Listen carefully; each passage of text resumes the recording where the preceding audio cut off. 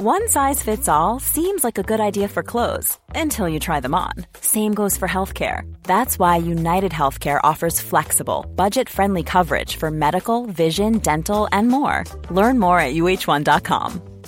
Mom deserves the best, and there's no better place to shop for Mother's Day than Whole Foods Market. They're your destination for unbeatable savings, from premium gifts to show-stopping flowers and irresistible desserts. Start by saving 33% with Prime on all body care and candles. Then get a 15-stem bunch of tulips for just $9.99 each with Prime. Round out Mom's menu with festive rosé, irresistible berry chantilly cake, and more special treats. Come celebrate Mother's Day at Whole Foods Market. Hey, it's Paige DeSorbo from Giggly Squad. High quality fashion without the price tag. Say hello to Quince. I'm snagging high-end essentials like cozy cashmere sweaters, sleek leather jackets, fine jewelry, and so much more. With Quince being 50 to 80% less than similar brands. And they partner with factories that prioritize safe, ethical, and responsible manufacturing. I love that. Luxury quality within reach. Go to quince.com/style to get free shipping and 365-day returns on your next order. Quince.com/style. Hey, I'm Ryan Reynolds. Recently, I asked Mint Mobile's legal team if big wireless companies are allowed to raise prices due to inflation. They said yes. And then when I asked if raising prices technically violates those onerous two-year contracts, they said, "What the f*** are you talking about, you insane Hollywood ass?" So to recap, we're cutting the price of Mint Unlimited from $30 a month to just $15 a month. Give it a try at mintmobile.com/switch. $45 up front for 3 months plus taxes and fees. Promo rate for new customers for limited time. Unlimited more than 40 gigabytes per month. Slows full terms at mintmobile.com. Quality sleep is essential. That's why the Sleep Number Smart Bed is designed for your ever-evolving sleep needs. Need a bed that's firmer or softer on either side? Helps you sleep at a comfortable temperature? Sleep Number Smart Beds let you individualize your comfort, so you sleep better together. J.D. Power ranks Sleep Number number 1 in customer satisfaction with mattresses purchased in-store. And now, save 50% on the Sleep Number Limited Edition Smart Bed for a limited time. For J.D. Power 2023 award information, visit jdpower.com/awards. Only at a Sleep Number store or sleepnumber.com. You are about to listen to the second episode of the Versailles Anniversary Project. This project is a long time in the making and is also going to be a long time in the delivery. To get the most out of it, I would really encourage you guys to join the debate on social media, whether that be on Twitter or on Facebook. Let the rest of the world know that the Versailles Anniversary Project is happening, and also talk about it with other people, and make the most of the fact that this is a very special time in our history. It's not every day that a centenary like this comes along, so why not do your part to spread the word and also engage in some lovely history debate at the same time. Simply join the Facebook group, like the Facebook page, or follow us on Twitter at WDF Podcast. Other than that, the best way to spread the word is simply to tell somebody about this podcast. Tell them what we're doing, tell them why it matters, and tell them that if they want to find out for themselves whether the Treaty of Versailles was all that, or really was all that bad, check out When Diplomacy Fails and what Zach Twomley is doing at this very weighted moment in his podcast's life cycle. Perhaps he's crazy, perhaps he's just crazy for history, maybe I'll set up a poll about that, but otherwise, enjoy this latest episode of the Versailles Anniversary Project.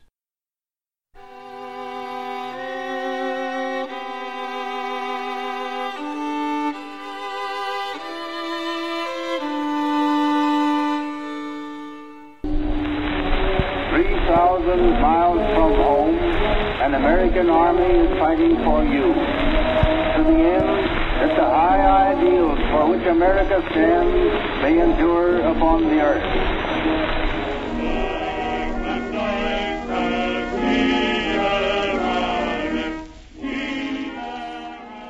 I earnestly entreat my countrymen to pause before they rush Hitler into this revolutionary change, which may well be irretrievable.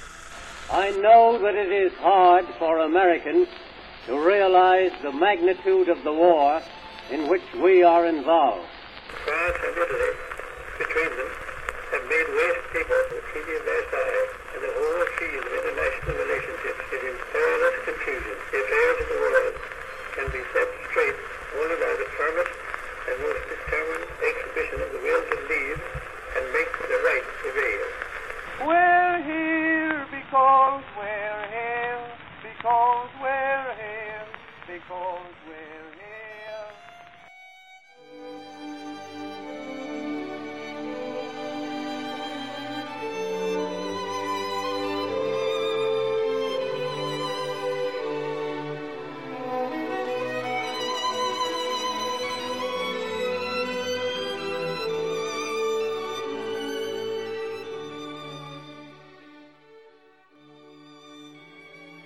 You're listening to the Versailles Anniversary Project, Episode 2.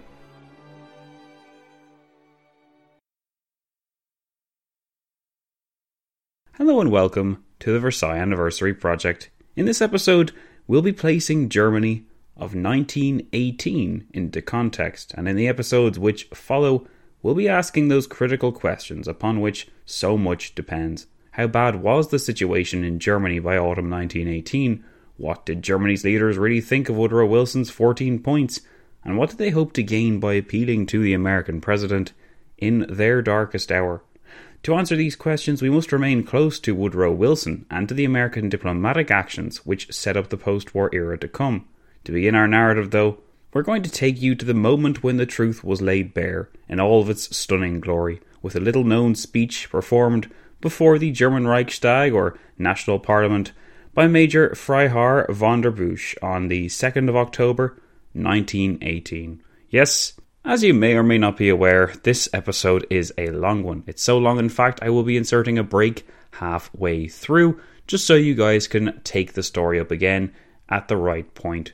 These big episodes are necessary to cover everything that there is to be covered in this preliminary background stage. But so long as I have your attention and your interest, this all should be fine. It's a great story here, and it's a very interesting way to look at things from the perspectives of not just the Germans, but also the Americans, and what the American president was actually doing when he tried to make something out of the German situation. Anyway, let's get down to it, and we look at this major speech on the 2nd of October, 1918.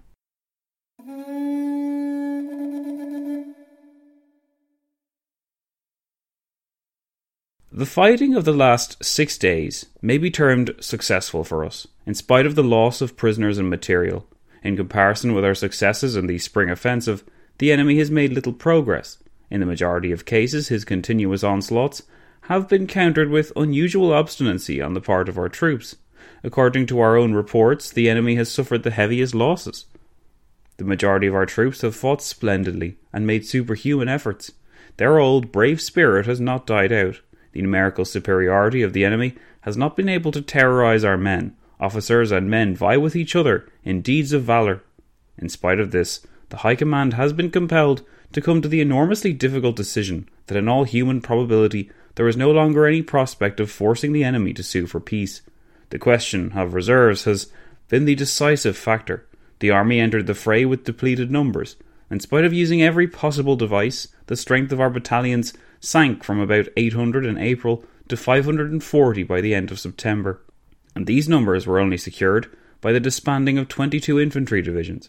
The Bulgarian defeat has also eaten up 7 more divisions. There is no prospect whatever of raising the strength. The current reserves, consisting of men who are convalescing, combed out, etc., will not even cover the losses of a quiet winter campaign. The inclusion of the 1900 class will only increase the strength of the battalions by 100, and that is the last of our reserves. The losses of the battle which is now in progress are, as I have stated, unexpectedly large, especially as regards officers. This is a decisive factor. If the troops are to stem the onslaught or to attack, they require more than ever the example of their officers. The latter must, and have, sacrificed themselves unreservedly. The regimental commanders and leaders fought in the front lines together with their men. I will give one example only. In 2 days of fighting, one division lost all of its officers, dead or wounded. 3 regimental commanders were killed. The small number of reserve officers has sunk to nothing. The same applies to NCOs. The enemy, owing to the help he has received from America, is in a position to make good his losses. The American troops, as such, are not of special value or in any way superior to our men. In those cases in which, owing to numbers alone, they gained an initial success, they were finally held at bay by our troops. We can continue this kind of warfare for a measurable space of time. We can cause the enemy heavy losses, devastating the country in our retreat, but we cannot win the war. This decision and these events caused the idea to ripen in the minds of the Field Marshal Hindenburg and Ludendorff's proposal to the Kaiser, that is, the breaking off of hostilities, so as to spare the German people and their allies further sacrifices. Just as our great offensive of July the 15th was abandoned when the sacrifice entailed no longer warranted its continuation, so the decision now had to be taken that it was hopeless to proceed with the war. There is still time. The German army is still strong enough to hold the enemy for months, to achieve local successes, and to expose the enemy to fresh sacrifices. But every day brings the enemy nearer his goal, and will make him less inclined to conclude a peace with us which will be satisfactory on our side.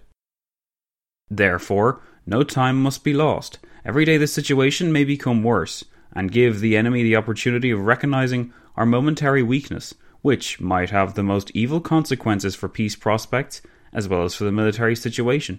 Neither the army nor the homeland should do anything which would make our weakness apparent. On the other hand, the army and the homeland must stand together more closely than before. Simultaneously with the peace offer, a united front must be shown at home, so that the enemy recognize our unbending will to continue the war. If the enemy will not make peace with us, or only a humiliating one, if this should be, then the endurance of the army will depend on a firm attitude at home and on the power of the homeland to inspire the army. By the time this speech had been finished on the 2nd of October 1918, Germany had lost close to 50% of the 13 million men that she had mobilized since 1914. By the time of the actual armistice, a month later, when the relevant authorities got to grips with the facts and figures, the sheer scale of Germany's losses were laid bare, and they told a stark military story, as well as a depressing, heart-breaking demographic one. 13% of all men born between 1880 to 1899 were killed during the Great War, a number which reflects the fact that we all know that the Great War was the destroyer of the youth. This figure was actually even higher in France at 17% of all men being born between 1880 to 1899 dying, but the numbers for Germany are still worth underlying because they tell a story of resistance on all sides for over 4 years, and the sheer cost of this endeavour. A summary of Germany's World War I casualties, compiled by the United States' Public Broadcasting Service, lists over 2 million German war dead, 4,216,058 wounded, 1,152,800 prisoners, for a total of 7,142,558 casualties. An amazing 54.6% of the 13 million soldiers Germany mobilized for the war. Based on these estimates, Germany's total casualty figure is second only to Russia's 9,150,000 killed, wounded, prisoners and missing.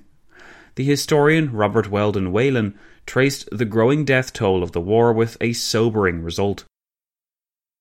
In 1914, the first year of the war, Germany lost 142,502 men killed in those opening 4 months, with August and September being by far the worst, containing 54,000 deaths each and the disappearance of over 80,000 men.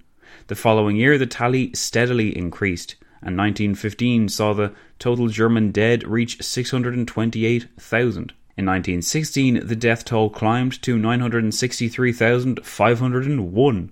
In 1917, it surpassed the 1 million mark, with 1,271,273 killed in action. The final year of the war was probably the most costly of all, as 1918 saw the death toll climb to 1.9 million. When factoring in the deaths of sailors, colonial soldiers and other deaths, the total human cost in terms of lives lost by the Germans reaches 2,037,000. German army units lost on average about 3% of their strength each month, or over a third of their strength each year. Typically each month about 2.4% of a unit's strength was wounded, 0.4% was killed, and another 0.4% were reported missing. Germany lost a quarter of its officer corps throughout the duration of the war. In one battle, the Kaiserschlacht, or Kaiser's Battle, also known as the Ludendorff Offensive in the spring of 1918, the German army suffered 303,000 casualties in a matter of weeks. Wounded was as good as dead to the German High Command, because a man with one leg couldn't fight any more than a man who was dead and buried. The human cost for those that had been wounded but remained alive was felt not only during the war but also after it. The most unanticipated social consequence of the wartime losses were the enormous numbers of disabled veterans and war widows and orphans, desperately in need of care and often unable to care for themselves. In 1919, the newly formed Weimar Republic, on the verge of wild inflation, bankruptcy and political chaos, discovered that it was suddenly responsible for some 2.7 million disabled veterans, 1,192,000 war orphans, and 533,000 widows. Almost all of these people were younger than 30. Considering these stunning facts and figures, we can't even begin to imagine the strain which Germany was under by the time that speech was made to the Reichstag on the 2nd of October 1918. One thing we do know, though, is that the numbers do not lie. Germany was not stabbed in the back. She was traumatized after having gone through the most catastrophic event in her empire's young history. It was above the capacity of anyone to imagine in 1914 that casualties like these awaited the Germans, but the war had touched everyone. Not even the famed commander and one half of the military duo, Erich von Ludendorff, was safe. Ludendorff lost his two beloved stepsons, both pilots, at sea, and he was only able to bury one of them. Hindenburg was luckier, but other prominent statesmen were not. Friedrich Ebert, the first president of the new German Republic from 1919 until his death in 1925, lost two of his four sons, and both in 1917. The Germans were not exceptional, of course. One example is given by the unfortunate Anderson family of Scotland, who lost all four of their sons, the last being killed during the Spring Offensive in 1918, while leading from the front. This depressing tale of the tape reveals an undeniable conclusion which not even the duo of Hindenburg and Ludendorff could escape from. With over 54% of the 13 million men mobilised gutted in this manner, Germany no longer possessed, as the Major's speech details, the manpower reserves to continue the fight. Germany, rather than France, had been bled white. The justifiable criticism levelled at the Allied tactics on the Western Front had, in the end, worked, at least to the extent that every offensive, every month which passed, contributed to the grim tally of German casualties, which in the long term was unsustainable. This consideration, that of manpower, more than any other, paralysed the High Command's ability to work against the considerable disadvantages which the country now faced. No men existed to fight the countless battles which still needed fighting. Germany was not stabbed in the back then. She was exhausted, depleted, and so it appeared, defeated. She could go no further, as her losses of over 7 million testified. It was in the context of these losses and the weight of the humanitarian disaster that the once upbeat and confident duo of Hindenburg and Ludendorff confirmed the worst. Indeed, the following day, on the 3rd of October, Hindenburg sent the following message to the Chancellor, Prince Max von Baden, saying, "In consequence of the collapse of the Macedonian front and the inevitable resultant weakening of our reserves in the West, and also the impossibility of making good the heavy losses which have occurred during the battles of the last few days, there is no prospect, humanly speaking, of forcing our enemies to sue for peace. The enemy, on the other hand, is continuing to throw fresh reserves into the battle. The German army still stands firm and is defending itself against all attacks. The situation, however, is growing more critical daily and may force the High Command to momentous decisions. In these circumstances, it is imperative to stop the fighting in order to spare the German people and their allies unnecessary sacrifices. Every day of delay costs thousands of brave soldiers their lives." And there it was. The two men who had once assured their Kaiser of victory, and only a few months before, were now informing his Chancellor that all was lost. The only hope was an appeal to peace, and to make some form of appeal which would enable the defeated army to retain its honour and reputation. The duo had known that the reality of the German military situation was grave for some time. Having effectively commanded the German war effort since 1916, both Hindenburg and Ludendorff knew a losing battle when they saw it. Both men had made their names and careers at the Battle of Tannenberg in August 1914, wherein a Russian army was decimated in an ingenious set of manoeuvres over a few days, which cost the Tsar the entire Russian Second Army of 170,000 men. Tannenberg had been a glorious, defining moment in the careers of each man, but 4 years later, it must have seemed like a lifetime ago. The major who delivered the above speech to the Reichstag on the 2nd of October was essentially the fall guy. Even while they were mentioned by name in the speech, neither Hindenburg nor Ludendorff could face the civilian elite of Germany and bring such bad news in person after so many years of insisting that all was well. The truth stunned those in attendance on the 2nd of October, because for so long they had been told that the war was winnable, and even that victory was near. The duo was adept at covering its bases, though, because neither man was seen to speak these words. In later years, both Hindenburg and Ludendorff would be able to perpetuate the stabbed-in-the-back myth, and both would distance themselves from facts and figures which they knew full well to be true. Interestingly, both men would also pursue political careers which intertwined with that of Adolf Hitler. Ludendorff would associate himself with the ill-fated putsch of 1923, and Hindenburg would die in the office of president just in time for Hitler to declare a state of emergency and imagine the office of Führer. In 1918, both men were determined that defeat did not mean disgrace for Germany, a theme which would keep cropping up over the next few months. On the 6th of October, an appeal was made to the one power that seemed to be in a position to deliver a shame-free peace for Germany, the United States, and its President Woodrow Wilson.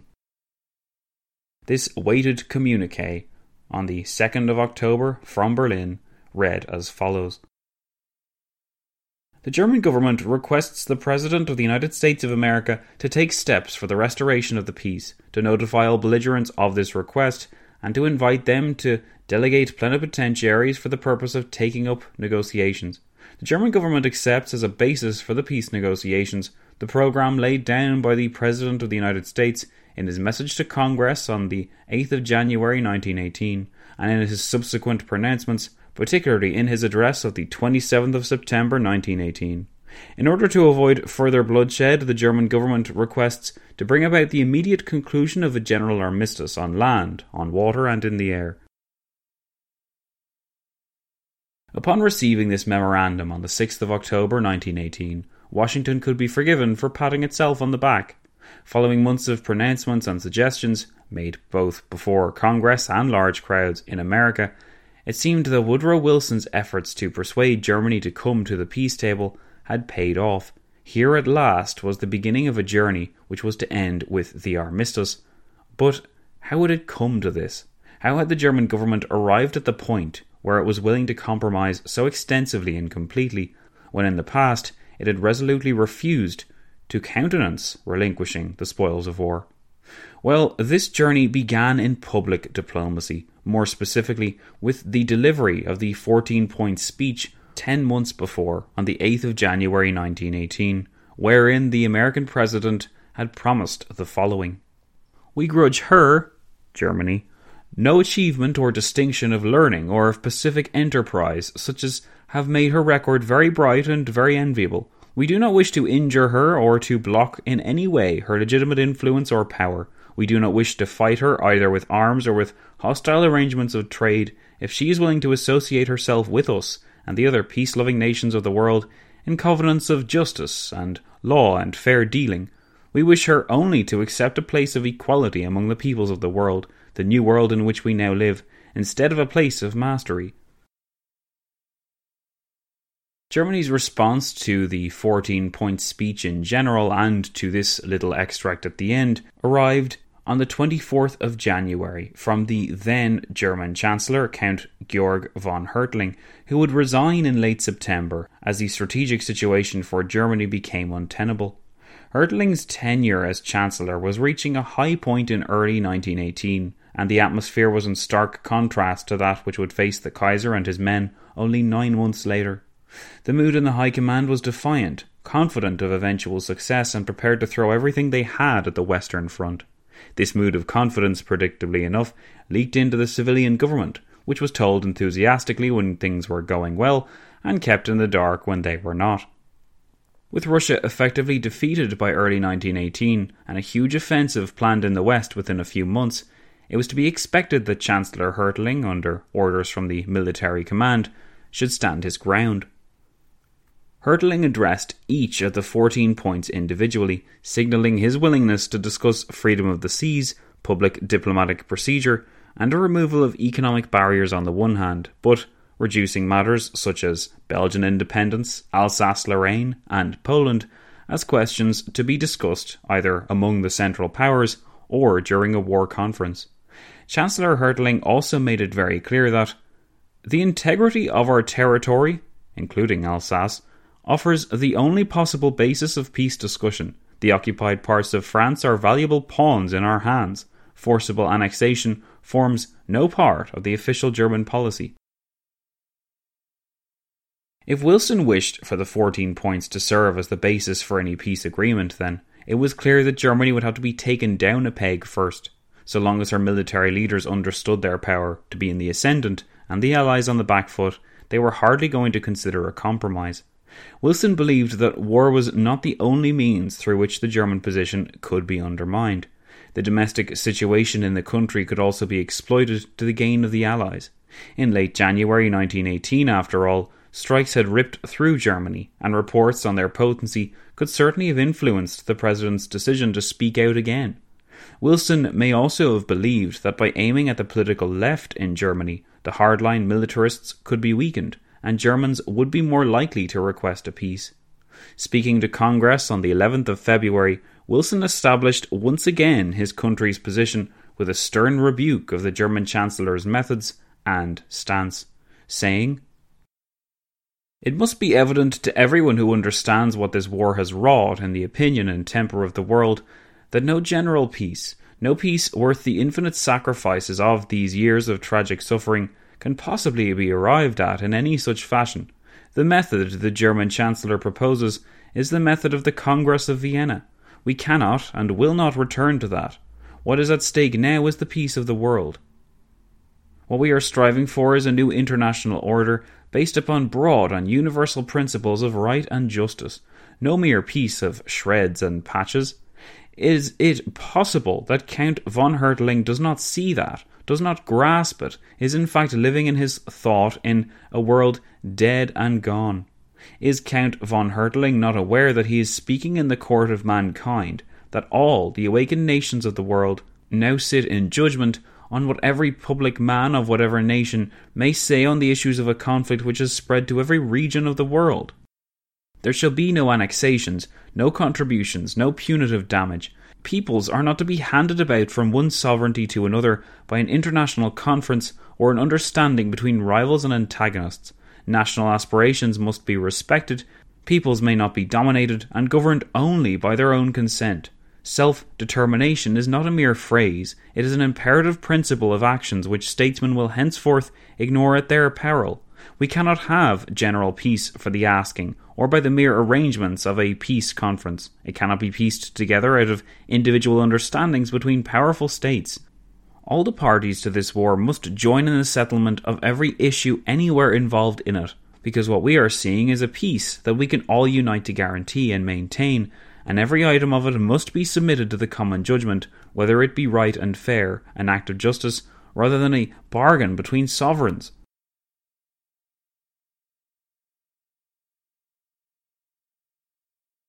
With his rebuke of Chancellor Hertling complete, Wilson then sought to add to the attention which the 14 points had received. You will note that Wilson alluded to self-determination in the above rebuke. This was in fact the first reference to that principle which the President had made. While he refused to be drawn on the question of what exactly self-determination was and how satisfactorily it could be achieved, Wilson did determine that a clarification of the foremost important underlying principles inherent within the 14 points, creatively deemed the 4 principles, was necessary. Shortly after this critique of the German Chancellor, then, the President elucidated on these 4 principles, beginning with the first. First, that each part of the final settlement must be based upon the essential justice of that particular case and upon such adjustments as are most likely to bring a peace that will be permanent. Second, that peoples and provinces are not to be bartered about from sovereignty to sovereignty as if they were mere chattels and pawns in a game, even the great game, now forever discredited, of the balance of power, but that, third, every territorial settlement involved in this war must be made in the interest and for the benefit of the populations concerned, and not as part of any mere adjustment or compromise of claims among rival states. And fourth, that all well-defined national aspirations shall be accorded the utmost satisfaction that can be accorded them, without introducing new or perpetuating old elements of discord and antagonism that would be likely in time to break the peace of Europe and consequently the world. A general peace erected upon such foundations can be discussed. Until such a peace can be secured, we have no choice but to go on. So far as we can judge, these principles that we regard as fundamental are already everywhere accepted as imperative, except among the spokesmen of the military and annexationist party in Germany.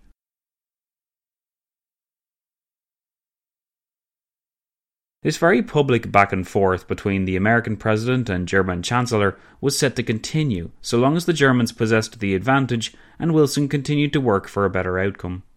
Chancellor Hertling may not have been impressed by Wilson's critique of his country's policy, but he could proclaim himself satisfied with the President's presentation of the 4 principles. Remember, just the summary basically of the 14 points. On the 25th of February, Chancellor Hertling responded in the Reichstag to what had been said, and after declaring his contentment with each of the principles, added a stringent final note. Only one reservation is to be made. These principles must not be proposed by the President of the United States alone, but they must also be recognized definitively by all states and nations. President Wilson, who reproaches the German Chancellor with a certain amount of backwardness, seems to me in his flight of ideas to have hurried far in advance of existing realities.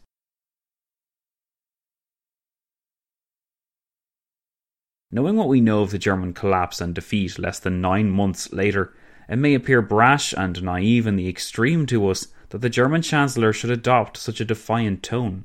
Surely now was the time to ingratiate himself towards the Americans and bypass the British and French with an American friendship? Yet, in response to this, we must now underline 2 major points. First, from his perspective, Hertling was only doing what the American president was doing. He was presenting his country as a friend of peaceful nations, and not as an enemy of the peace. As Chancellor, this was his job, to reinforce the notion that Germany was fighting a defensive war against rapacious, greedy enemies, and to peddle falsehoods where it suited him, just as his enemies did. Germany was not the problem, Hertling insisted. The problem was that other nations would not let Germany live in peace with what she had, and insisted on always trying to take what Germany was entitled to. While Germany was accused of taking over Eastern Europe, she was instead releasing the Baltic states, Poland and the Ukraine from their former domination under Russia. Berlin thanked those states who had stayed neutral, and Hertling insisted that those neutral governments that still remained knew full well that they had nothing to fear from a Germany eager to end the war as soon as possible. The second point is unquestionably the most important, and it is that in early spring 1918, Germany was entering the final phase of its most striking military resurgence, that surge of energy which seemed at first to guarantee victory, then to forestall defeat, and then to guarantee defeat. This resurgence came as a result of the collapse of Russia, and the news received by late February that, after having walked out of the negotiations at Brest-Litovsk, the Bolsheviks were now ready after all to sign on the dotted line. The peace treaty which followed, the infamous Treaty of Brest-Litovsk on the 3rd of March, seemed to demonstrate before all the world that Germany was far from defeated. As the soldiers from the east flooded westwards, it appeared on the contrary that it was the British and French who would require saving by the American Colossus. Chancellor Hertling would certainly have taken pride in the fact that, after over 3 years of war against enemies on all sides, his nation was turning its attention towards what seemed, for all intents and purposes, like the end game. In March, Russia exited the war. In May, Romania followed her, and the borders were redrawn in Eastern and Central Europe in the months before the brittle nature of the German resurgence had become apparent. Even Germany's allies got in on the game, although with a tone usually less upbeat and more sombre. On the 2nd of April 1918, Count Czernin, the Austro-Hungarian foreign minister, was able to note in a mood of optimism that "God is my witness that we have tried everything possible to avoid a new offensive. The Entente would not have it. A short time before the beginning of the offensive in the West, Monsieur Clemenceau inquired of me whether and upon what basis I was prepared to negotiate. I immediately replied, in agreement with Berlin, that I was ready to negotiate, and that as regards France I saw no other obstacle for peace than France's desire for Alsace-Lorraine. The reply from Paris was that France was willing to negotiate only on that basis. There was then no choice left. The gigantic struggle in the West has already begun. Austro-Hungarian and German troops are fighting shoulder to shoulder, as they did in Russia, Serbia, Romania and Italy. We are fighting united for the defence of Austria-Hungary and Germany. Our armies will show the Entente that French and Italian aspirations to portions of our territory are utopias which will be terribly avenged. It is interesting to note in this pronouncement not just the tone of resilience and the belief in eventual victory, but also the sticking point of Alsace-Lorraine, which the Austrian foreign minister here claims was the stumbling block in the way of a settled peace. A few days later, and a full year on from his announcement of the American entry into the war, Woodrow Wilson performed another speech before Congress, wherein he insisted that a just peace was the American mission. This time, though, rather than references to the peaceful German politicians in the Reichstag, Wilson alluded to the righteous and triumphant force which would militarily defeat the enemy and make him susceptible to such a peace. The back of the Central Powers would have to be broken, the President intimated, before proper and lasting peace negotiations could be entered into, and before the principles which he valued could be pursued. This view was undoubtedly expressed to signify American solidarity with the Entente, which was, in early April, fighting tooth and nail against a determined German advance. But was this really what Wilson thought about Germany? In a confidential interview which he granted to leading foreign journalists on the 8th of April, Wilson declared that he felt no desire to march triumphantly into Berlin, and he wanted to see military action continue only until the enemy too was ready to accept negotiating terms which would lead to a just peace. According to Wilson, self-determination simply meant that the people of each country could consent to the form of government in force in their country. Wilson noted that the Germans seemed content with their present form of government. As the historian Klaus Schwab noted, if this was so, then it was not his, Wilson's, business to force democracy on them. It was up to the Germans and the Germans alone, without the intervention of any foreign power, to change their form of government. Any hope that the Germans would see the light and do away with their old masters were ill-founded, though, so long as there remained a chance for victory by the traditional means. By the time Wilson had confessed these beliefs to journalists on the 8th of April, he had already been made well aware of the German refusal to countenance negotiations for peace, which would not leave the German Empire intact. This included Alsace-Lorraine, that sticky situation in which Wilson had declared himself unable to approve of since the 14 points. We should bear in mind that one of these 14 points, point 8, had even referenced the occupation of Alsace-Lorraine by the Germans as that wrong done by Prussia to France, which had unsettled the peace of the world for nearly 50 years. At the very least, until these seized provinces were returned, Wilson appreciated that no matter the government which set down roots in Germany, no conditional peace could be arranged. Notwithstanding these disappointing disagreements in Wilson's mind, and in Berlin's mind as well, connections and contacts were maintained through back channels. Within these contacts, often consisting of German-American businessmen and Swiss nationals, a common theme was present. The Germans wanted Wilson to command the peace negotiations, and they wanted Britain, France and Italy to be brought onto America's side before they would agree to any kind of conference.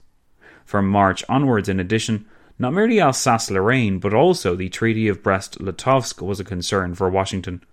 If the discussion of the recent treaty with Russia was kept off the table, then Germany would be left empowered in the East and in a prime position to expand into the Pacific.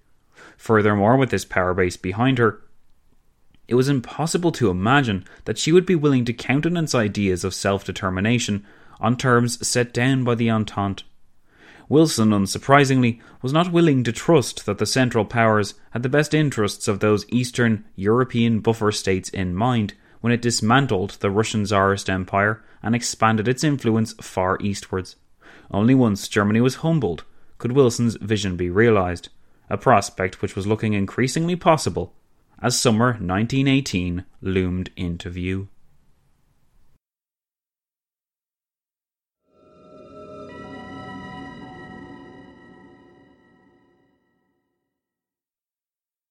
Now that we've reached the halfway mark, this is a good sign because it means you've been following me all this way and that you're ready for the next part, hopefully. To break things up a little bit, and because this concept was so popular in our Korean War series, here is a little song for you guys. You may or may not recognize it. I mean, come on, it's probably the most famous song to come out of the First World War.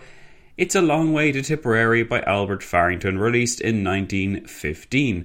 Before we start though, you should know that this song is brought to you by Patreon. Specifically, the fact that if I reach my goal on Patreon, I will be making a documentary about the Treaty of Versailles. Now, I haven't sorted out all the details yet. I'm not sure if I will actually go to the Palace of Versailles. That's probably unlikely. But I will release something that kind of captures the essence of what we're doing here in documentary form. There's several benefits for releasing a documentary rather than releasing just a podcast series. So I'm really interested to actually get into it, and you can help make this dream a reality. If you would like to see a Treaty of Versailles documentary, if you would like me to produce one, then by all means go over to patreon.com/when diplomacy fails. For $2 a month, guys, you can be getting these episodes free from ads and complete with the fully referenced and everything else transcripts for your enjoyment. If you like to read along while listening along, and if you think that's a really weird thing to do, believe it or not, some people really do enjoy doing that. I am actually among them sometimes. Sometimes I enjoy reading. Other times I prefer just to listen and kick back and relax as I hear about how our ancestors messed up everything 100 years ago. Anyway, that is just something I want you guys to be aware of. We are making a documentary, all being well, and once we reach our goal on Patreon. The goal itself is $2,500 a month, and we are currently at $1,400 a month. So, if you would like to play your role, by all means, head on over to patreon.com/when diplomacy fails, or click the link in the description. Anyway, never mind all that stuff. If you would like to support, that would be fantastic. If not, I hope you enjoy this song. It's not the song of the week, but I think you'll enjoy it nonetheless. We will be back afterwards with the second part of this episode. Enjoy. Up to mighty London came an Irishman one day. As the streets are paved with gold, sure everyone was gay, singing songs of Piccadilly, Strand and Leicester Square, till Paddy got excited, then he shouted to them there, it's a long way to Tipperary, it's a long way to go, it's a long way to Tipperary, to the sweetest girl I know. Goodbye, Piccadilly, farewell, Leicester Square. It's a long, long way to Tipperary, but my heart's right there. It's a long way to Tipperary, it's a long way to go. It's a long way to Tipperary, to the sweetest girl I know. Goodbye, Piccadilly, farewell, Leicester Square. It's a long, long way to Tipperary, but my heart's right there.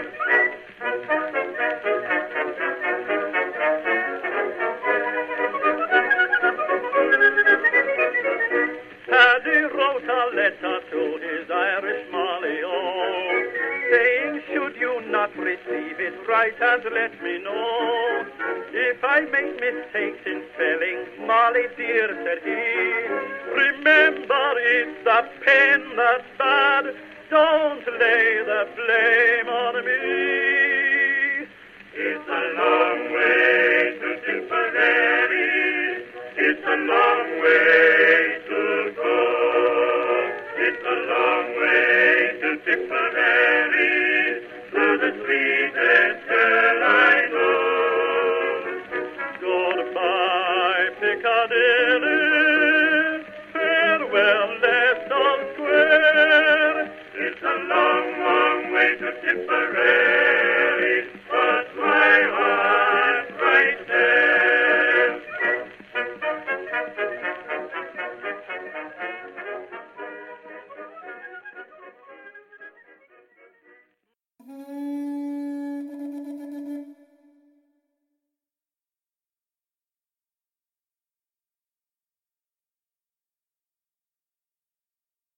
By early August 1918, the Second Battle of the Marne had effectively broken the back of Germany's offensive capabilities. Always with a flair for the dramatic, Hindenburg's address to the soldiers on the 6th of September dealt not with the dire nature of the military situation, or the looming doom of the Kaiser's government, which would itself soon collapse. Instead, the de facto military dictator of Germany demonstrated his denial when he denounced the delivery of Allied propaganda into the country. What are the facts? In the East, we have forced peace, and in the West we are also strong enough to do the same, despite the Americans. But we must be strong and united. Why does the enemy incite the coloured races against the German soldiers? Well, because he wants to annihilate us. The enemy also endeavours to sow dissension in our ranks by means of leaflets dropped from aeroplanes above our lines. 10,000 of these are sometimes gathered up in a day. The enemy knows what strength resides in our state and empire. Hence, he seeks by his leaflets and false rumours to arouse distrust among us. There have always been some traitors to the fatherland, a few deliberately false, others unintentionally so. Most of these now reside in neutral countries, having deserted us to escape sharing in our battles and privations, and to escape being executed as traitors. Be on your guard, German soldiers. Analysing the moral fibre of Hindenburg and Ludendorff is not the subject of this project, but the reluctance of this duo to accept the facts until it was too late almost certainly cost more needless casualties and prolonged the inevitable. From late August, taking advantage of a conference which discussed the exchange of German and American prisoners, the proposals for a liberal peace based on the acceptance of Wilson's 14 points and the potential democratization of Germany were floated with enthusiasm for the first time.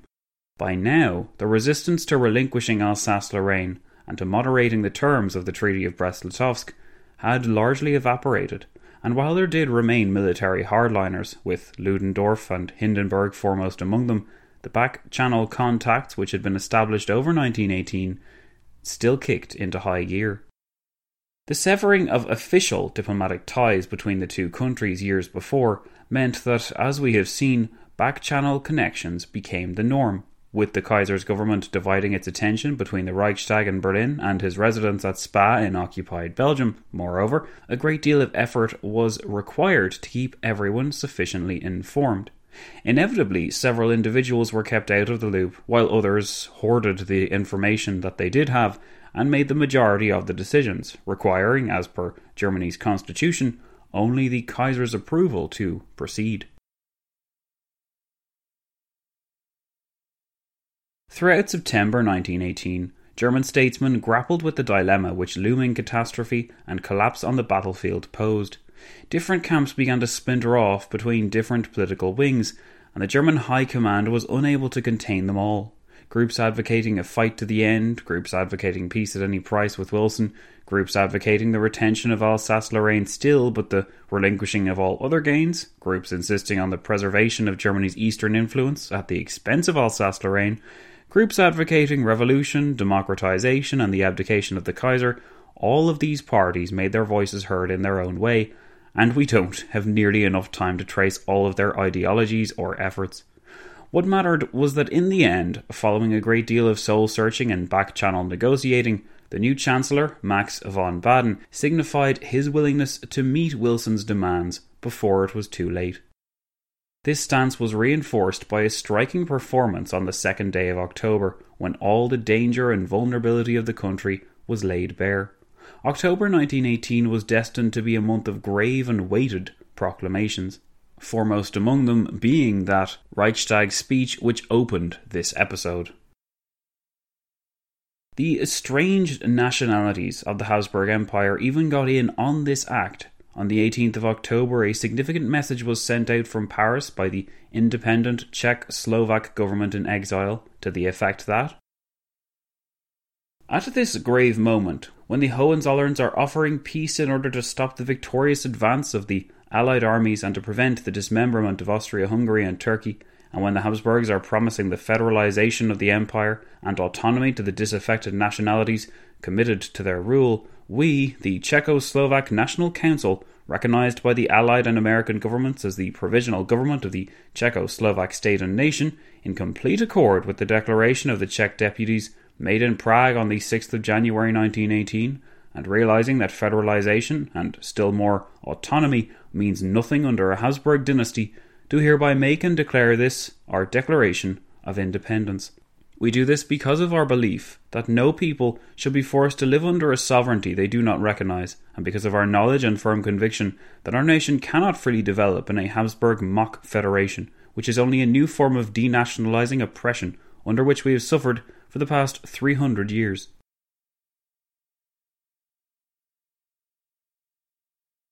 Germany's primary ally was being forced to watch as its polyglot empire disintegrated before its very eyes. Austria-Hungary would sign an armistice on the 3rd of November, and the Ottoman Empire sued for peace on the 30th of October. Bulgaria had been the first to sue for peace a whole month before, on the 29th of September. In Germany, not merely the empire, but the very state itself appeared to be unravelling. After centuries of enlightened and then constitutional absolutism, Kaiser Wilhelm II presided over the reimagining of his empire into one where the German people would have the final say. Wilhelm wrote to the Chancellor on the 28th of October to the effect that I return herewith for immediate publication the bill to amend the Imperial Constitution and the law of the 17th of March 1870 relative to the representation of the Imperial Chancellor, which has been laid before me for signature. On the occasion of this step, which is so momentous for the future history of the German people, I have a desire to give expression to my feelings. Prepared for by a series of government acts, a new order comes into force, which transfers the fundamental rights of the Kaiser's person to the people. Thus comes to a close a period which will stand in honour before the eyes of future generations. Despite all struggles between invested authority and aspiring forces, it has rendered possible to our people that tremendous development which imperishably revealed itself in the wonderful achievements of the war. In the terrible storms of the 4 years of war, however, old forms have been broken up, not to leave their ruins behind, but to make place for new, vital forms. After the achievements of these times, the German people can claim that no right which may guarantee a free and happy future shall be withheld from them. The proposals of the Allied governments, which are now adopted and extended, owe their origin to this conviction. I, however, with my exalted allies, endorse these decisions of Parliament in firm determination, so far as I am concerned, to cooperate in their full development, convinced that I am merely promoting the will of the German people. The Kaiser's office is one of service to the people. May, then, the new order release all the good powers which our people need in order to support the trials which are hanging over the empire, and with a firm step win a bright future from the gloom of the present. In the event, Wilhelm's recasting of the German Empire as a proto-constitutional democracy, in some respects at least, powered by the people, would actually end with his abdication. But all of these acts were motivated by two concerns above all, not at all from Wilhelm's actual love for democracy or his genuine deep-seated desire to give power to the people. The first was the genuine fear of revolution at home in Germany, a justified fear, as the tumultuous events of the first week of November were to demonstrate. The second was the idea that by democratizing, Woodrow Wilson would be more amenable to treating Germany fairly. Where did this impression originate from? Well, we have to backtrack a little to the beginning of October to tell that story. The moment when the appeal had been sent out to the American president on the 6th of October represented a new departure for the Germans, but it was also the high point of naivety and optimism. It seemed possible that Wilson's terms, taken in their purest form, would not shame or humble Germany, and that military humiliation could be avoided. Of course, this optimism wouldn't last forever, but it is nonetheless remarkable to peer into this curious period of limbo in the twilight years of the First World War, where it was admitted that Germany certainly couldn't win the war, but this didn't necessarily mean she would have to catastrophically lose it. Subsequent revelations and strong doses of reality would shatter this illusion, but for a time, this strange mood of optimistic denial prevailed.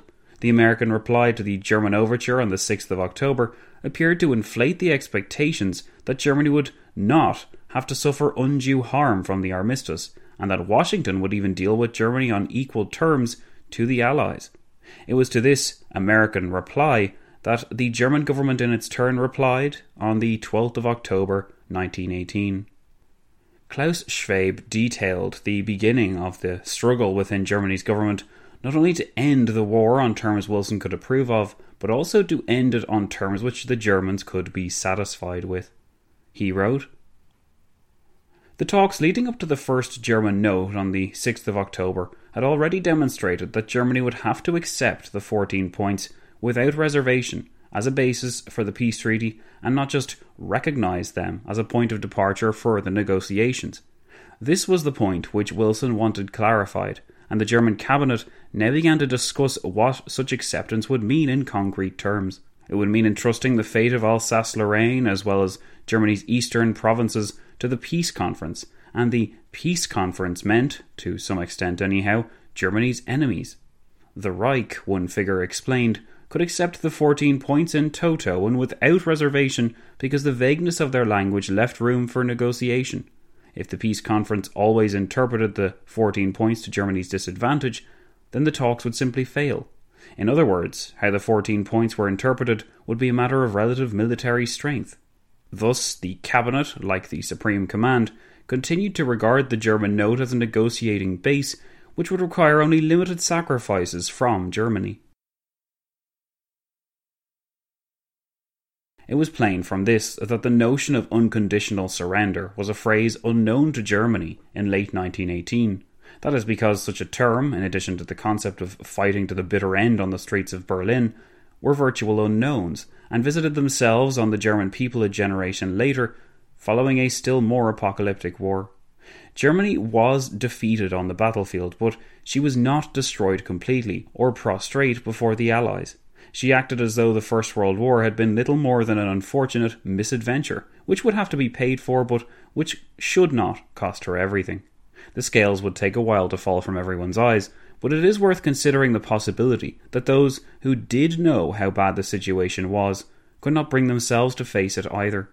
Those in denial and those out of the loop found common ground when they saw what they wanted to see in Wilson's proposals, and even though the last thing Wilson was offering was a get-out-of-jail-free card for Germany, it was certainly better than the consequences which the British and the French surely had in mind for Berlin.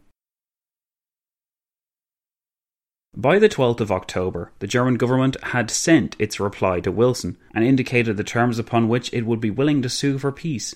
Taking advantage of the vague nature of some aspects of the 14 points, Chancellor Max von Baden and his peers also inserted another demand of their own, which would, they hoped, help to clarify matters. It was critically important that Woodrow Wilson, representing America, be joined in his stance by the other Allies. If Britain and France would not signal their approval of American overtures, then what was the point in accepting Wilson's liberal peace plan? "The German government believes," ran the passage on the 12th of October, "that the governments of the powers associated with the United States also accept the position taken by President Wilson in his address." This was to prove the final German effort at making demands. Within 2 days, everything seemed to change in the President's tone. News of the sinking of the Leinster on the 10th of October reached Wilson soon after receiving the German note, and it stiffened the mood of his administration, since there had been British, Irish, American and other Allied soldiers on board, in addition to nurses, postmen and naval personnel, who were among the 565 to die, in what remains the worst Irish naval disaster in history. At the very moment that the German government approaches the government of the United States with proposals for peace, its submarines are engaged in sinking passenger ships at sea, Wilson angrily exclaimed on the 14th of October. The act demonstrated that the Germans were not so beaten as to refrain from attempting to improve their position. No halt to conflict had been called by the German High Command. No effort had been made to refrain from offending the Allies in the run-up to the potential peace negotiations. This explains the stiffening of Wilson's position over the second half of October, but the Leinster was merely one exclamation point on the shifting mood within the United States. According to Joseph Tumulty, Wilson's long-serving private secretary, the majority of the American people were of the opinion that Wilson should declare in a message to Congress that he could not negotiate with Germany until its present rulers had disappeared. These enemies of democracy had sown the seeds of war, Tumulty claimed, and they should not be permitted to gather the fruits of peace, any more than men who had assumed control of a government by committing murder should be permitted to benefit from such a murder. Wilson was dismayed at this rise in American Prussianism, as he called it, but the combination of domestic pressure and pressure from the European associates ensured that the president was gradually forced to become more hardline and to water down the more generous or vague elements of his peace plan if they were to stand any chance of acceptance. Anglo-French intelligence efforts ensured that the French government was clued in to the back-channel German-American communications, and Clemenceau was outraged at what he perceived as American attempts to go over the head of the Entente and to deal with Germany on equal footing. Wilson realised that it was now important to clarify this point and to harden his stance towards the hopeful Germans on the other end of the line. Perhaps Wilson had been too gentle in the past, but it is equally likely that the German statesmen and military men who were thoroughly in denial as to what was in store for them had just read and interpreted what they wanted from Wilson's communications. Either way, though, Wilson determined to nip it in the bud before these misunderstandings went any further. As Klaus Schwab discerned then, the hardening of America's attitude towards Germany, as expressed in the Second American Note, was not the result of new insights into Germany's domestic politics or of the sinking of the Leinster. It reflected instead the concessions which Wilson had to make to the demands of American domestic politics, and even more to the interests of the Allies, if he was to realise his peace aims. The fact that Wilson immediately released the text of his note to the press as soon as the note had been dispatched indicates that its public impact was of great concern to him. In his note of the 14th of October 1918 to the Berlin government, Wilson made it clear that the only armistice which the United States could accept was one approved by the Associates' military leaders under Ferdinand Foch's direction, and one which provided airtight guarantees of associated military supremacy. The note of the 14th of October did more than make common cause with the Entente. It pointed towards the fact that only by replacing the current German government with a new, more democratic one could Germany proceed to a liberal peace agreement. Over the 16th to 20th of October, Germany's leading figures debated this development furiously, with some urging a fight to the end, an invocation of national honour rather than giving way to what they perceived as Wilson's interference and chauvinism. As we know, though, and as these German leaders came to accept, there was no alternative other than Wilson's way. Coming to terms with these bare facts led Wilhelm II to make his declaration on the democratization of Germany on the 28th of October, and this was followed on the 9th of November by the announcement in the Reichstag that the Kaiser had abdicated. In actual fact, the enraged Wilhelm had never wanted to go that far, as he would later make plain in his official abdication at the end of November, by then safe in Dutch exile. In return for these short-term concessions, like the cessation of the U-boat campaign, the German civilians hoped to negotiate the opening of their ports, the end to the British blockade, and the replenishment of food stores from foreign imports, including the Americans. German militarists refused to relinquish the submarine card, which was the best chance they believed they had to leverage some kind of concessions in the future. This dispute effectively shattered the marriage of convenience between Germany's military and civilian elements. The Kaiser chose Max von Baden's cabinet over his generals, when the former threatened to resign if the submarines were not recalled. On the 23rd of October, though, Woodrow Wilson's response to the Chancellor's actions was received, and it was a disappointment. Wilson conceded that progress had been made in Germany and that the cessation of unrestricted submarine warfare was warmly welcomed, but he added that he did not believe that the principle of a government responsible to the German people had yet been fully worked out. And then Wilson added the observation which effectively guaranteed Kaiser Wilhelm's declared reworking of the Constitution 5 days later that we saw. In his 23rd of October note, Wilson had said, "It is evident that the German people have no means of commanding the acquiescence of the military authorities of the Empire in the popular will, that the power of the King of Prussia to control the policy of the Empire is unimpaired. Feeling that the whole peace of the world depends now on plain speaking and straightforward action, the President deems it his duty to say that the nations of the world do not and cannot trust the word of those who have hitherto been the masters of German policy, and to point out once more that, in concluding peace, the government of the United States cannot deal with any but the veritable representatives of the German people, who have been assured of a genuine constitutional standing as the real rulers of Germany. If it must deal with the military masters and the monarchical autocrats of Germany now, or if it is likely to have a deal with them later in regard to the international obligations of the German Empire, it must demand not peace negotiations, but surrender." This was the watershed moment in the communications between American and German negotiators. It was also the culmination of several months' worth of soul-searching in Washington, as Wilson got to grips with what was expected of him and what his electorate believed. Holding the German leaders, the Kaiser foremost among them, responsible for what had happened, neither the Americans nor the other Allied populations would be able to stand the sight of Wilhelm signing a peace treaty and then riding back off to Spa as before. There must be consequences, both for the military leaders that had lost the war and the Kaiser who had represented the Central Powers' effort to attain European domination. This at least was the logic behind the demand. Whether Wilson wanted to topple Wilhelm's regime or not did not necessarily matter. What mattered was that he could not ignore the prevailing mood that insisted upon this regime change, and the Germans themselves could not ignore it either, because if they refused to adapt to the demands, then they would be met with closed doors and, as Wilson had put it, not peace negotiations, but surrender.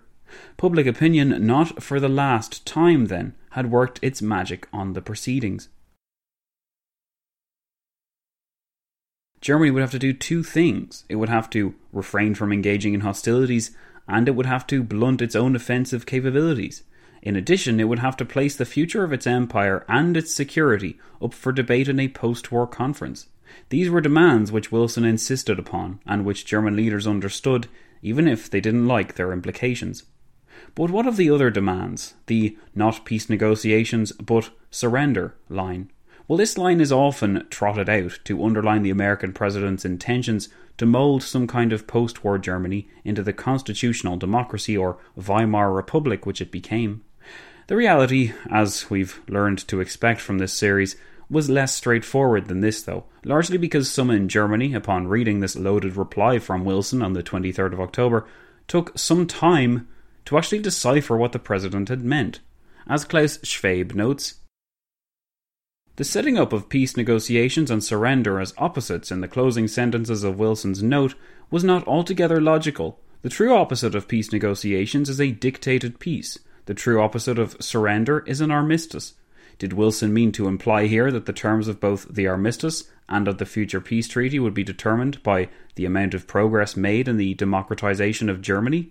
But had he not already laid down his terms for the armistice when he insisted that the armistice render Germany incapable of military action until the peace was concluded? Does that not amount to the same thing as surrender? And all this was to be the case regardless of internal developments in Germany. Was Wilson unwilling from the outset to trust guarantees which affected German domestic politics? If that is the case, why did he go on at such length about the issue of democratic reforms in Germany? Since he had already established the nature of the armistice, the only thing he could have had in mind was the future peace treaty. Was he promising the Germans peace based on his principles, provided that his negotiating partners, now and later, were in fact representatives of the Reichstag majority? If so, what were his criteria for determining the genuineness of their mandate? This was the key question which puzzled the Berlin policymakers, to the point of distraction. What had Wilson meant by the phrase, a genuine constitutional standing for the representatives of the German people? Was he suggesting a parliamentary monarchy, a republic? How did he envisage the transition from Bismarck's constitution of 1871 to the parliamentary democracy which he desired? Should Germany continue with the constitutional changes which it had already begun? Would Wilson be satisfied with Reichstag legislation to change the constitution, or did he want more than this? Did he want the Kaiser to abdicate? Did he want the whole House of Hohenzollern to renounce its claim to the throne? Wilson wanted a lot of things. He wanted peace, he wanted democratic reforms to sweep through Germany, he wanted to find some way of guaranteeing the staying power of these reforms, he wanted the Entente not to alienate Germany by making too harsh a peace, and he wanted to ensure that his Democratic Party succeeded in the upcoming elections. All of these concerns, though, were secondary in comparison to one which had profound effects on what followed in Versailles. Woodrow Wilson, more than anything else, wanted to be the arbiter of the peace negotiations that followed, and for this to happen, Wilson had to be needed by both sides. If a total victory was achieved by the Entente, Wilson wouldn't be needed in the aftermath, as the British and French would simply dictate to the Central Powers. However, an armistice achieved soon would not only provide the United States with the chance to leverage its continued aid to the Entente, it would also provide Wilson with a platform which he could stand on, and from this position he could remake Europe in his own image. A peace where Germany was shattered, the guaranteed outcome if the war lasted into the new year, would grant Wilson no advantages. However, an armistice where the United States brought the two sides together and posed as the unbiased mediator, simply out to make a good deal, would grant Wilson an unrivaled opportunity. To avail of this opportunity, he did not only require an ideal situation in Europe, he also needed to be strong at home. The elections for November 1918 had the potential to wreck his long-term plans if Congress was handed over to the Republicans. This is indeed what happened. The Republicans won the Senate and the House of Representatives on the 5th of November 1918, and this political loss at home was a big part of the reason why the Treaty of Versailles was not properly ratified by Congress, along with the League of Nations which Wilson had for so long advocated. Wilson intended to meet this threat to his party's position by sharpening his tone and demanding the democratization of Germany and the abdication of Wilhelm. Wilson even referred to the Kaiser by his first name, breaking a taboo in the process. With his sharpened tone, Wilson could dispense with the vicious rumours peddled by Republicans that the president was soft on the Germans, and that he was a cowardly pacifist at heart who didn't have the stomach to do what needed to be done. Thus, Wilson was fighting a battle on two fronts. The first was against his own allies in Europe to make peace on terms acceptable to them before the weight of their supremacy could fully tell in a shattered Germany. And the second front was against his own people, or more specifically, his political rivals, who looked for any opportunity to reverse the democratic gains in Congress which had propelled Woodrow Wilson to the presidency in the first place. Considering these struggles, one wonders whether Germany was the least of the American president's problems. At the very least, we know that the method and tone of the negotiations with Germany were crucially important for the future. Germany was consumed by revolutionary fervour in the first week of November, an eruption which vindicated the opinions of many in Wilson's circle who believed as early as the summer of 1918 that the final total German defeat would ultimately be facilitated not by military destruction but by a collapse at home. This was another reason for Wilson's insistence on dealing with legitimate German figures representing a democratic government. He did not want to be tied down to an imperial government in Berlin which might be swept away with the tide of revolution. Better to anticipate this revolution by giving the people some of what they wanted first. Indeed, it is worth considering the possibility that the limited German efforts made at democratizing the country, seen, remember, in the Kaiser's pronouncement on the 28th of October, and ending with his abdication less than a fortnight later, all of this may well have saved Germany from complete collapse. Democratized and revitalized by the prospect of a new future with democratic partners, the new German civilian government and its defenders were eventually able to defeat the Spartacist revolution, which erupted shortly after Wilhelm's abdication on the 9th of November. Granted, it is entirely possible that the German people would have defeated this German flavour of Bolshevism regardless, but as the revolt in the Kiel Canal on the 3rd of November and the eruption in Munich on the 7th of November demonstrated, revolutionary fervour was spreading.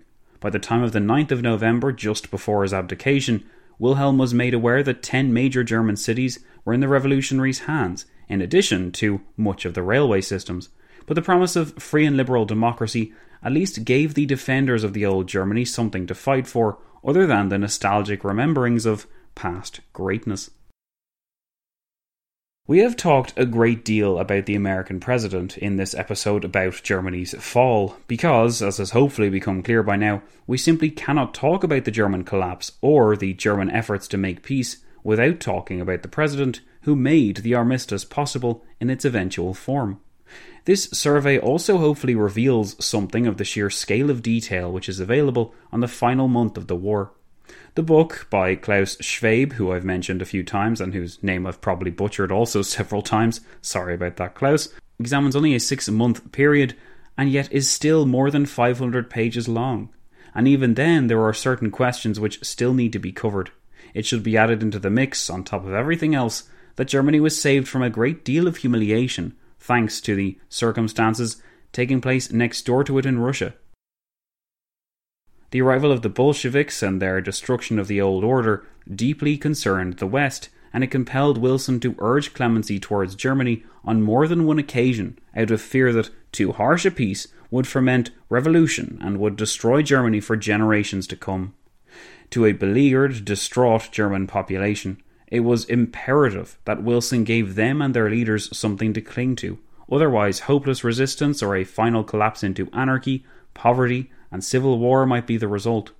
Nobody wanted that, and the Secretary of State, Robert Lansing, made this apparent in one of his memos to a subordinate in late October 1918, wherein it was noted, "There are two great evils at work in the world of today: absolutism, the power of which is waning, and Bolshevism, the power of which is increasing. We have seen the hideous consequences of Bolshevik rule in Russia. The possibility of a proletariat despotism over Central Europe is terrible to contemplate. Democracy without education and autocracy with education are the great enemies we have to face today. But I believe the former is the greater evil, since it is destructive of law and order. How can we best utilise the hostility of these two principles, which are at opposite poles of political thought, so that both will be weakened? How much encouragement should we give radicalism in Germany in the effort to crush out Prussianism?"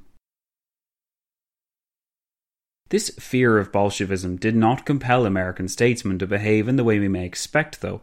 While Wilson essentially held the keys to the German castle by late October 1918, he maintained radio silence and issued no more communications with Berlin for several days, during which time the Germans tied themselves in knots and became more demoralised, and, short of official answers from Wilson, interpreted his demands themselves.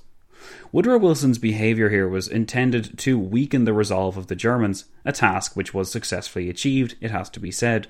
Neither the Kaiser nor his Chancellor understood what had been meant in much of Wilson's pronouncements. You'll note that Wilson tended to be vague at the best of times, and during his negotiations with Germany, this vagueness was turned up even higher.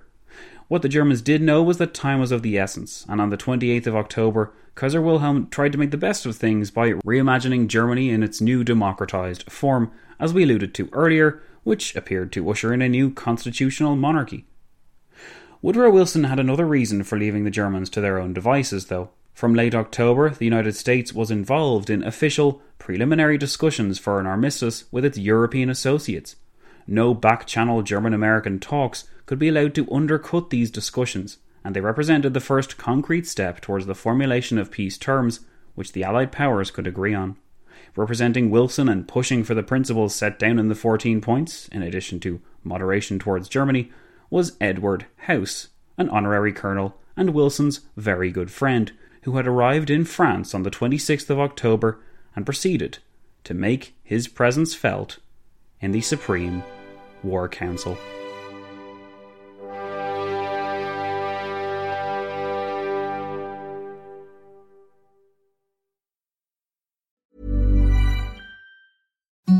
imagine the softest sheets you've ever felt. Now imagine them getting even softer over time. That's what you'll feel with Boll & Branch's organic cotton sheets. In a recent customer survey, 96% replied that Boll & Branch sheets get softer with every wash. Start getting your best night's sleep in these sheets that get softer and softer for years to come. Try their sheets with a 30-night guarantee. Plus, get 15% off your first order at bollandbranch.com. Code BUTTERY. Exclusions apply. See site for details. Planning for your next trip? Elevate your travel style with Quince. Quince has all the jet-setting essentials you'll want for your next getaway, like European linen, premium luggage options, buttery soft Italian leather bags, and so much more. And is all priced at 50 to 80% less than similar brands. Plus, Quince only works with factories that use safe and ethical manufacturing practices. Pack your bags with high-quality essentials you'll be wearing for vacations to come with Quince. Go to quince.com/pack for free shipping and 365-day returns.